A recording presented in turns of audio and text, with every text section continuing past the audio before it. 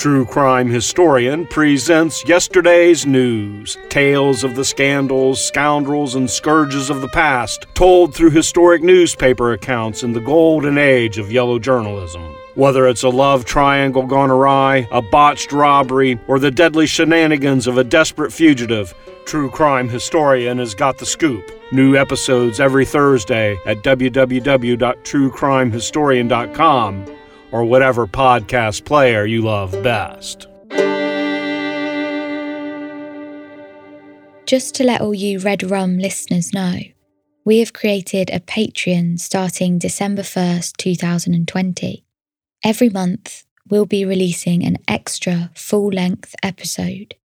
We'll also be doing a themed episode where we focus on one theme of a crime, but talk about it happening in a number of different cases. In December, we're focusing on cults.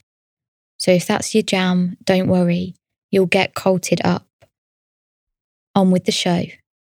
This podcast contains adult themes and content that some listeners may find distressing. Listener discretion is advised. Superintendent Ian Palmer also warned the general public, quote, "We believe he represents a serious threat to women who he knows or who he might come into contact with. Officers believe he has made contact with women through social networking sites such as Facebook and dating websites. We would strongly urge anyone who has had contact with him not to maintain that contact and to report that fact to the police as quickly as possible. The investigation is revealing a crime of significant violence." Unquote. This is Red Rum, a podcast focusing on the true victims of crime. Episode 18, Clare Wood. Clare Wood grew up in Batley, a historic market and mill town in West Yorkshire, most known for its manufacturing of Fox's biscuits, as well as being home to the brilliant, passionate MP, Jo Cox, who was sadly murdered in June 2016 in a frenzied shooting and stabbing attack by a far-right extremist. When Clare was a teenager, her parents separated, but her mother met Michael Brown soon after, and by the time Clare was 15, she actually asked Michael to legally adopt her, and so became his daughter. She called him Dad, and along with her stepsister Samantha, her brother Adam, and her mother Sheila, the five of them spent the next 10 years playing happy families. Clare was completely supported and loved throughout her teenage years and education. She lived in Batley, working in a local clothing shop until 1999. And then she married Justin Wood. Justin was everything she'd looked for in a partner, and her parents loved him like their own son. Around this time, Clare and Justin had a baby girl.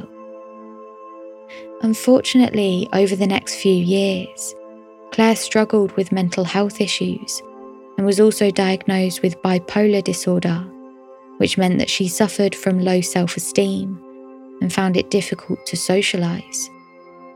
Because of this, Clare was extremely close to her parents, but whenever she would visit them, she would give them the impression that everything was fine.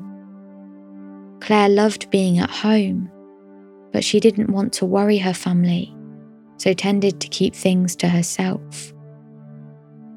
By 2004, Clare's relationship with Justin had become too difficult to juggle alongside everything else she was going through, and even though they still cared very much for each other, the couple made the decision to end the relationship. They decided that Justin would look after their daughter during the week so that Clare could have time to focus on her mental health, and Clare would have her at the weekends. In 2005, Things took even more of a tragic turn when Clare's mum passed away from cancer.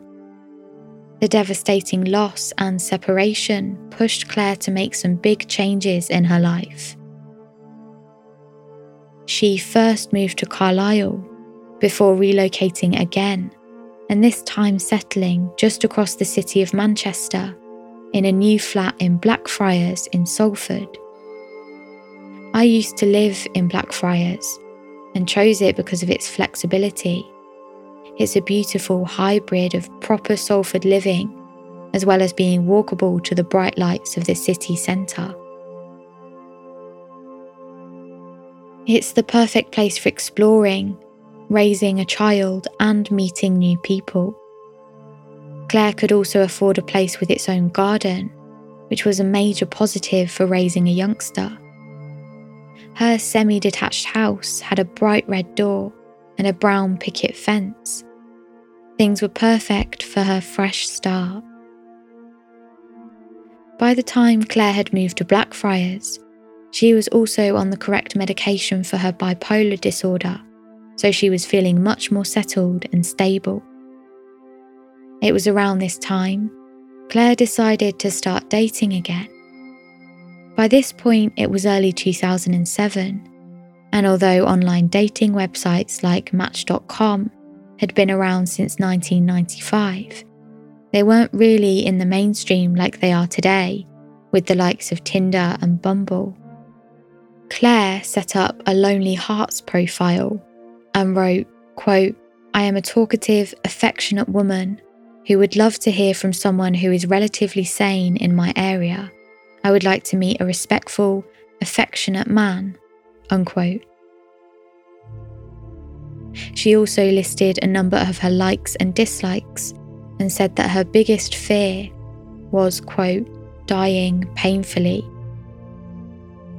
Back in the early 2000s, online dating was sometimes a lonely and scary place.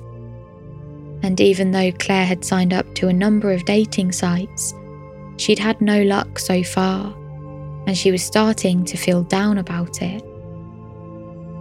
Things would soon change when Clare received a Facebook friend request from a man she didn't know, called George Appleton. She was a little sceptical. She'd never met him, but she was curious as to who this young, athletic, good-looking man was. George's Facebook page listed his interests as, quote, "music, computers, DJing, films," unquote. And after he sent her a private message, Clare quickly saw how smooth and charming he could be. He listed his Facebook activities as, quote, "wouldn't you like to know," unquote. During their first few conversations, Clare had in the back of her mind the fact that a number of her friends had found love in a similar fashion through random Facebook friend requests. Through the many messages that followed, George described himself as kind, caring and funny, and Clare soon learnt that George lived just around the corner at Adelphi Court, also in Salford. The couple began dating, and it wasn't long before they began a serious relationship. With George's charisma and good looks, Clare truly believed she had found the man of her dreams. The first few weeks and months were pure bliss, with big acts of affection and deep declarations of love and care. However, Clare began to see red flags and became concerned when George expressed his distrust in her leaving the house. She had never given him any reason not to trust her, and she trusted him completely. Even so, George wasn't happy about Clare going out and seeing her friends if he wasn't around. He also began reading her messages and checking out who her Facebook friends were. There was even an incident during an argument one evening where George became so enraged, he ripped the phone off of the wall and shouted at Clare, telling her that she wasn't going anywhere. Even though Clare didn't like this behaviour, George had been so kind and so thoughtful when they'd first met. This controlling behaviour was new and unfamiliar to this relationship. She also knew how hard it was to find someone who seemed to genuinely care for both herself and her daughter. Clare decided she and George should go to visit Michael, Clare's adoptive father, up north. George charmed his way into Michael's home, and once Michael started sharing details of his job as a prison officer, George realised he could connect with Michael over this. George told Michael he had spent a short amount of time in prison. He assured Michael it was nothing serious, and later that evening, Clare called her dad to reassure him. She told him George's prison sentence was for a motor offence and it wasn't serious. Michael, however, knew this was unlikely. As a prison officer himself, he knew that George wouldn't have done time for a first-time motor offence unless it was very serious. George knew that Clare's father and brother didn't take kindly to him and began to encourage her to spend time away from them. Clare began to feel isolated and cut off from the outside world of family and friends. By September of the following year, Clare had become withdrawn and down. She noticed that George was spending more and more time away from her, but didn't like her to have the same freedom and space. When she questioned him on it, he would get angry, and his violent temper would last for days and days, and sometimes up to 3 or 4 weeks. Whilst Clare was dealing with the strain her relationship was putting on her own happiness, she was careful not to share her worries with her dad. She needed to protect herself and her family, so kept all of her concerns to herself. She knew that if she told her dad and George found out, she would be in huge trouble. One morning in mid-October, George had stormed out of the house after an argument. A sneaking suspicion crept into Clare's mind, something she'd never thought about before. George was spending more and more time away from her. He seemed distant, and he kept starting arguments for no reason. Clare opened up her laptop, clicked the web browser, and saw George's Facebook sitting open. She clicked onto his messages and saw confirmation of her deepest fears. The man she loved, the man she cared so deeply for and trusted with all of her heart, had betrayed her in the most disrespectful way. Within the many, many messages between George and a number of different women, she realised that there were 4 women who seemed to have deeper, more solid relationships with him. When George arrived back later that day, Clare confronted him. After initially lying to her face, George eventually admitted to having 4 long-term affairs with different women. He told Clare he was sorry and that he loved her. Clare told him to leave, but he very quickly worked his way back into her life. George's manipulation and lies became more frequent. It seemed to be second nature to him. George also became violent towards Clare, and this is when things really shifted. He accused her of spying on him and betraying his trust, and that all of this was her fault. Clare felt completely and utterly trapped. George had a relationship with her daughter. He knew where she lived. He knew her friends, and he had friends who lived nearby and could keep an eye on her. Clare couldn't get away. And on top of this, George had an emotional hold over Clare. He had come into her life when she had just relocated. She had just left her husband, and her mother had passed away. She was extremely vulnerable, and it quickly became apparent that George had seen this and preyed upon Clare. Despite this, Clare knew that she needed to break things off from George. She knew it was best for her and for her daughter. She also knew that she couldn't end the relationship face to face because she didn't know how George would react. So, one afternoon in October, she sat down to write a letter to George. The letter explained why she had to leave him and that she would always care for him, but she needed to put her daughter first. Quote, "Don't use this as an excuse to go off the rails. Bear in mind you were lucky enough not to go to prison again, and I did give you a chance, and I had to do this by letter because you just won't listen to me at all. I have told you before how I feel, and you have chosen to ignore it hoping it will go away. It hasn't. Each day I feel worse. I have to consider my daughter also. And after all you've done, I can't have you back. It's not fair on her, and she knows I'd never be happy with you. I want you to be well. Good luck. I really mean it." Unquote. She goes on to say that she's scared of him. She asks him to leave her alone and says that they should cut contact completely. Despite the thoughtful and honest letter, George was furious. He refused to let Clare go and told her he would change. He said that he realised how much he loved her and he would do anything not to hurt her again. Clare stuck to her word and asked George to leave her alone. But this, of course, infuriated him.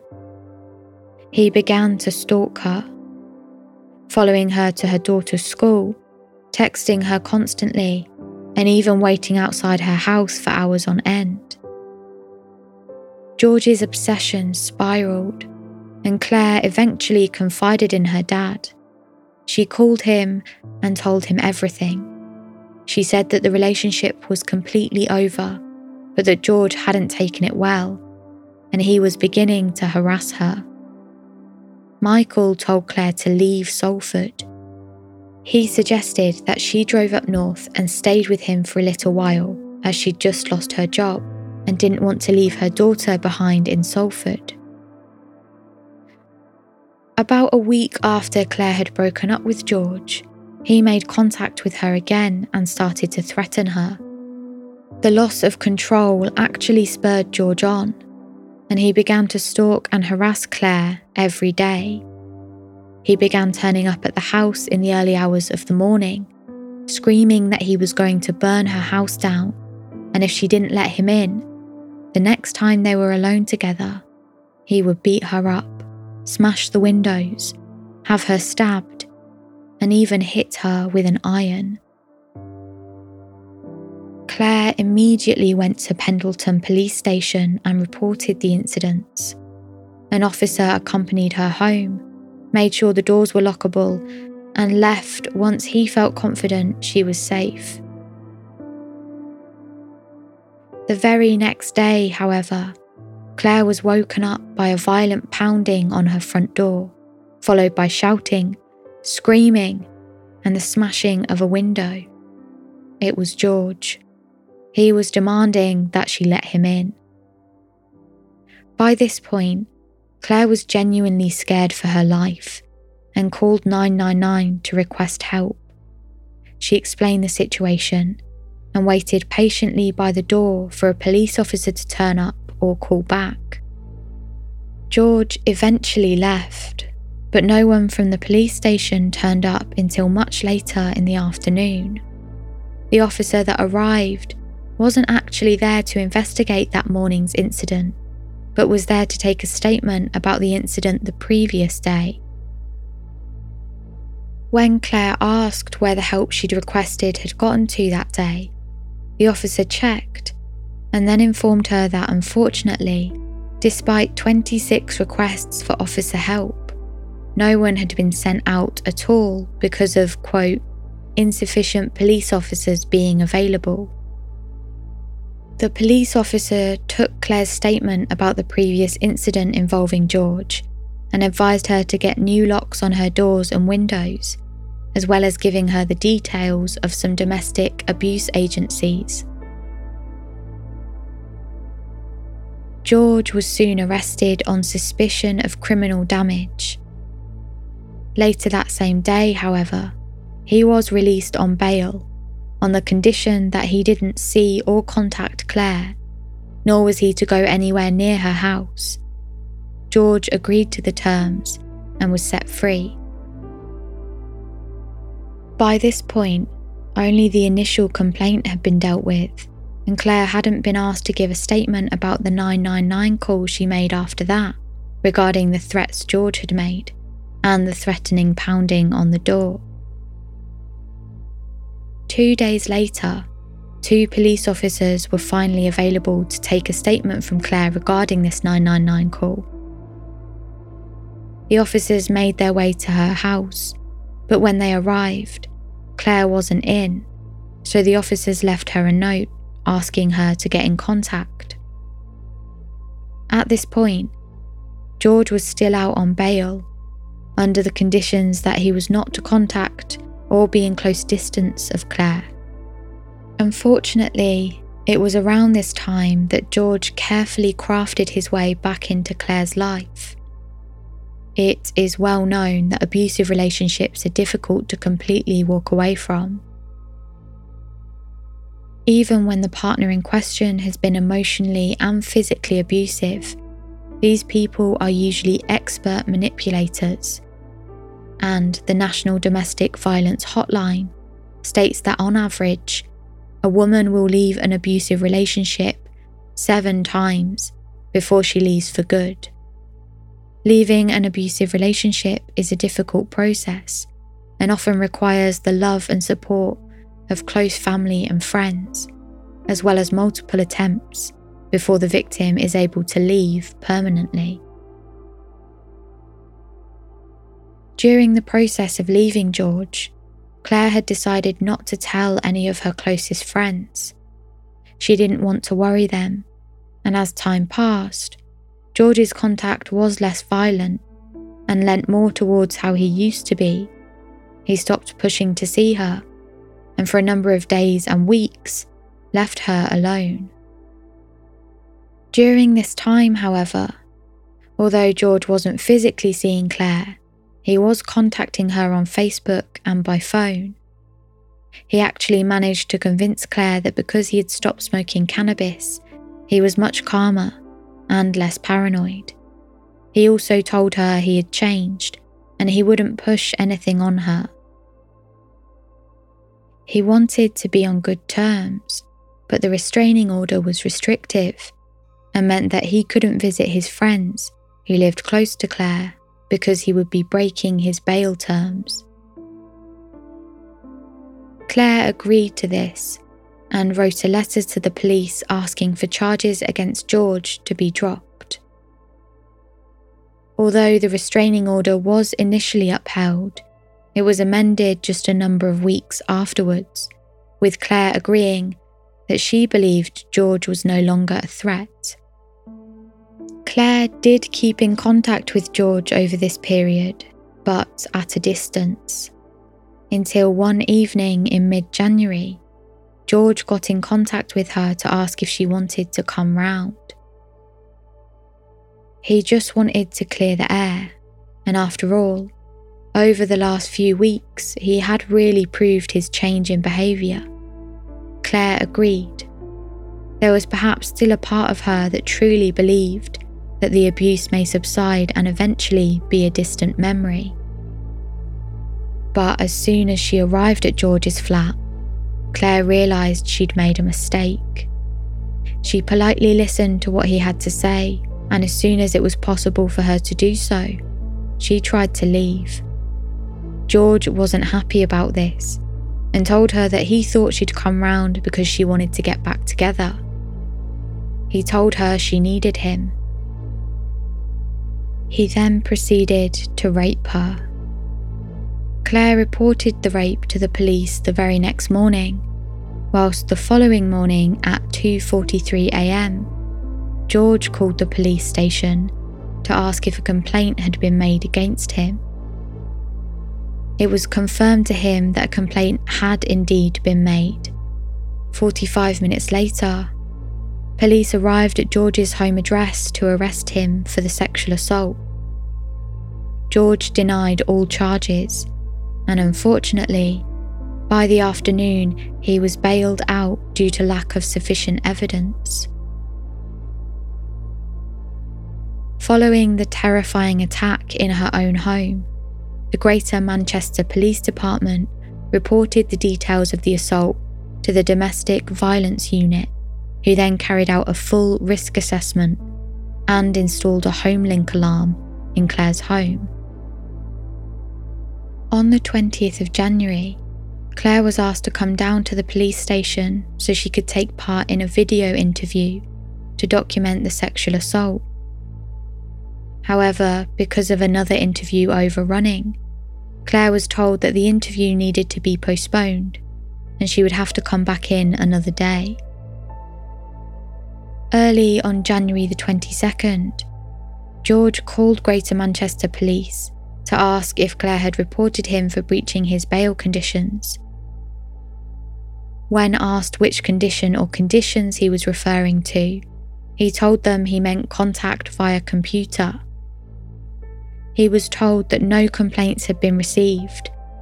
However, just a few hours later, Clare did call the police station to inform them George had poked her on Facebook. Poking is a bit like popping up on someone's Facebook. You can't have a conversation, but it lets the other person know that you've been on their profile. Just after midnight on the 23rd of January, police arrived at Clare's home and she told them that George had sent her, quote, 3 automated messages, unquote. Although George was arrested for this, he was quickly released due to the, quote, relatively minor and non-threatening nature of the bail breach, unquote. This is where the police work gets a little bit confusing. Clare was finally video interviewed about the sexual assault, and she gave the officers details of all sexual relations, physical contact, and phone or online contact that she'd had with George.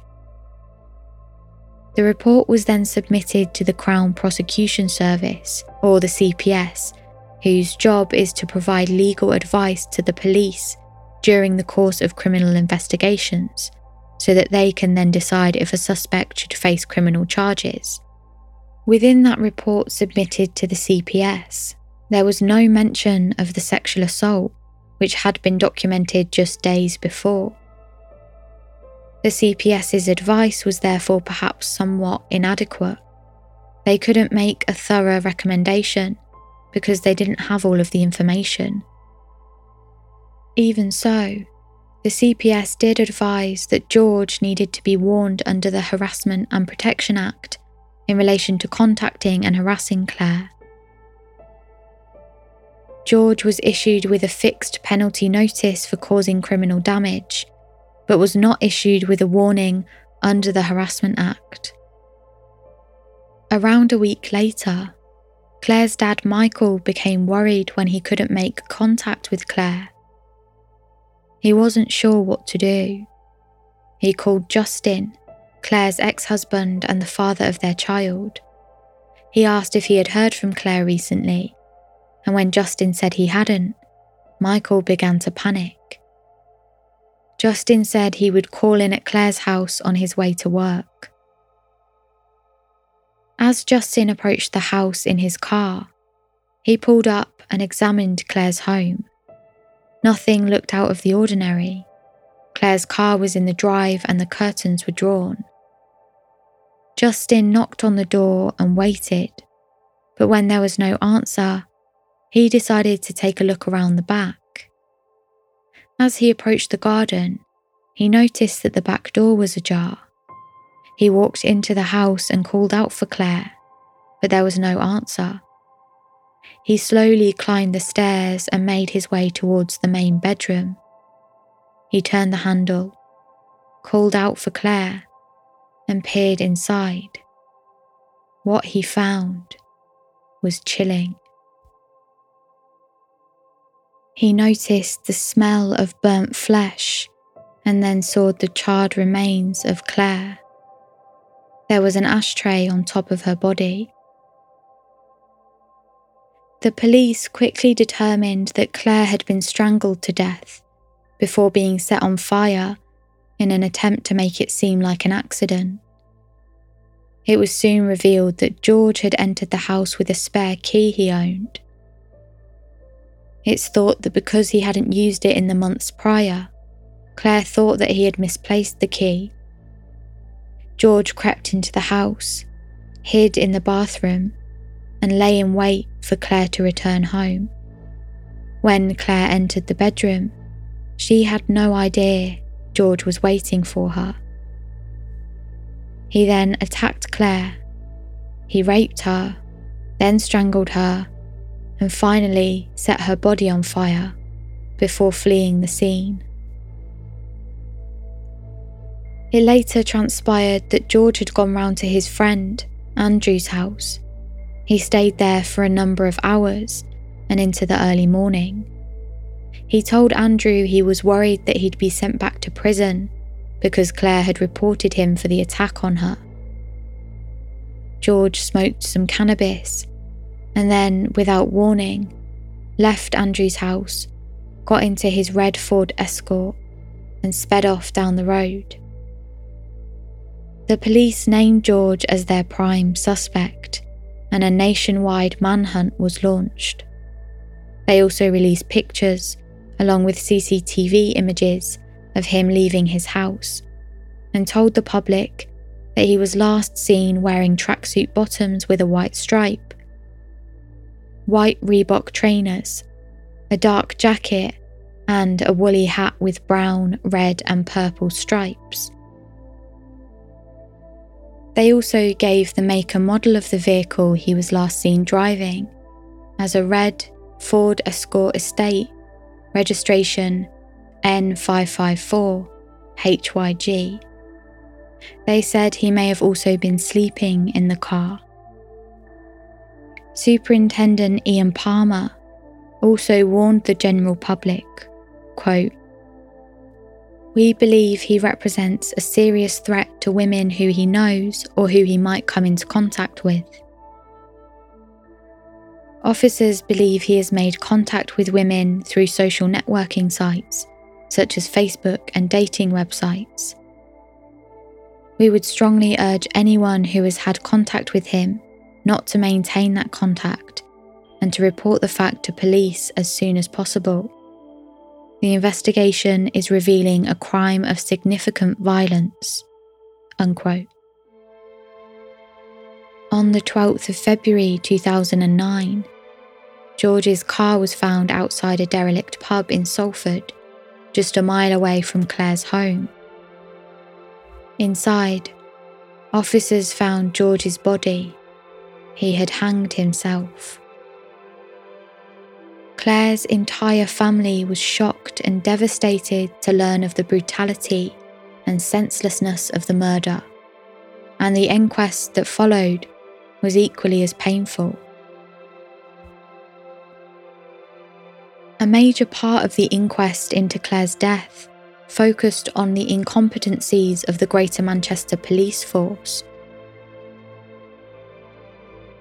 George had killed Clare just 72 hours after he was released by police for the attack and attempted rape. It was well known that George had threatened to kill Clare and that he told her he would have her stabbed and would burn her house down. The police officer investigating the incident dismissed the comments as throwaway comments and that George was a, quote, "quiet, mild-mannered man," unquote. The report submitted to the CPS on Clare's case had been deemed as low risk, despite the multiple attacks and many charges brought against George. The Independent Police Complaints Commission, or the IPCC, found that there were, quote, "systematic failures within the Greater Manchester police force that ultimately let Clare down.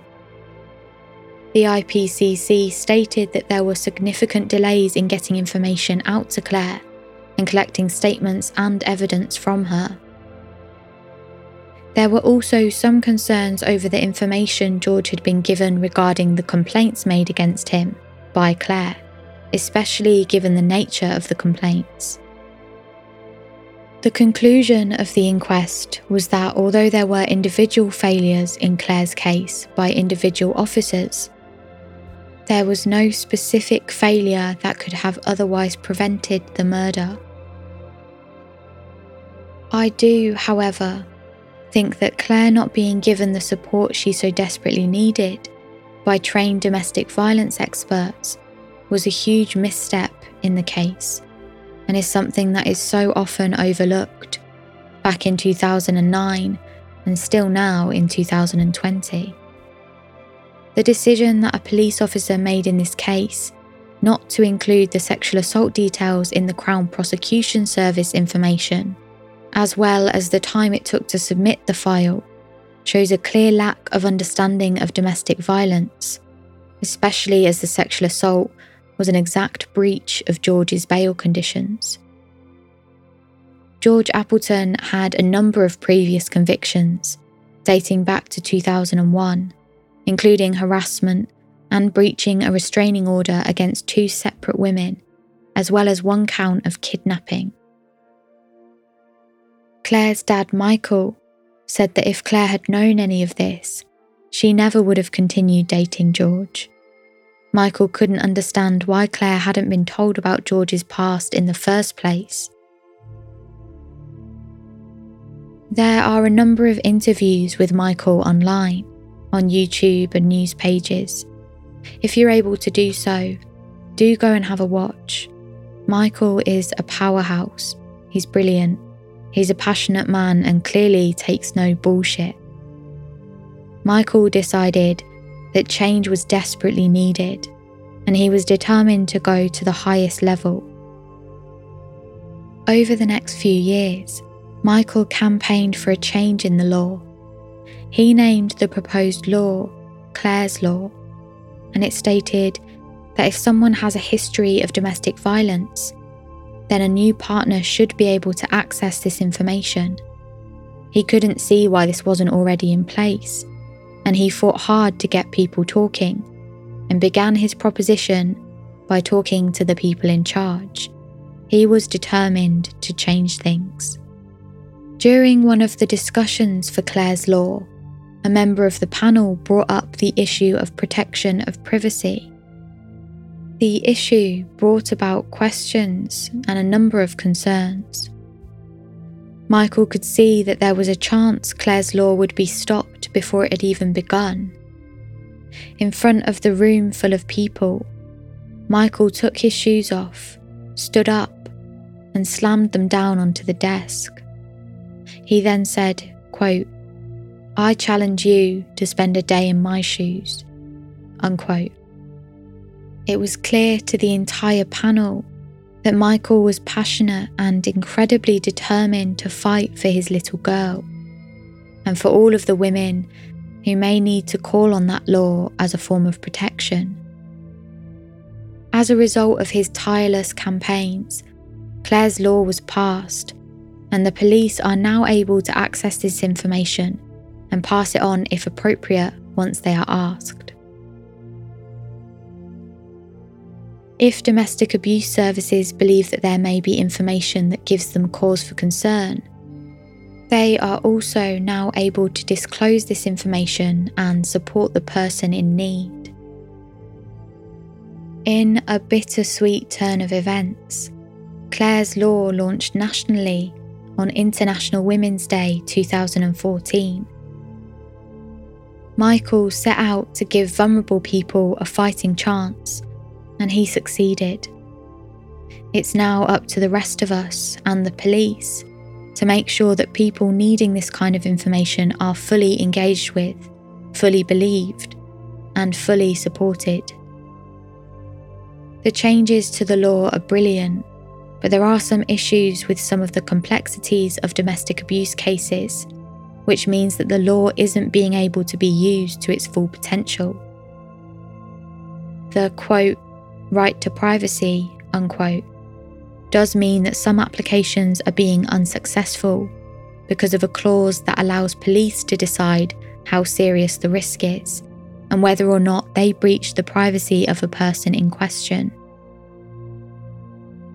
Unfortunately, as I spoke about earlier, the lack of thorough domestic abuse training for the police officers making those kinds of decisions is not always solid, so those decisions aren't always going to be done in the most informed way.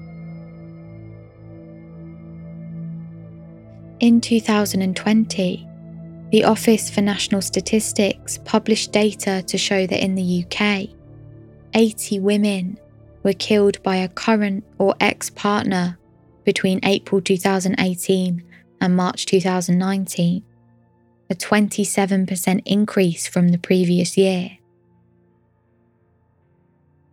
On the 18th of July this year, Michael passed away after a short illness. His fierce campaigning will continue in memory of him through the creation of Clare's Law, while Clare's legacy will continue through the implementation of that law. Before Michael passed away this year, he had described Clare as, quote, a free spirit. She never brought trouble to the door. She was a canny lass with a wicked sense of humour.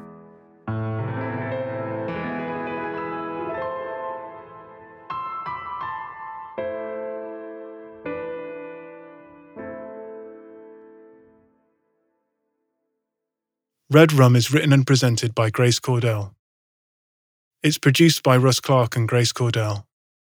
Sound design by Russ Clark with additional music by Benjamin James.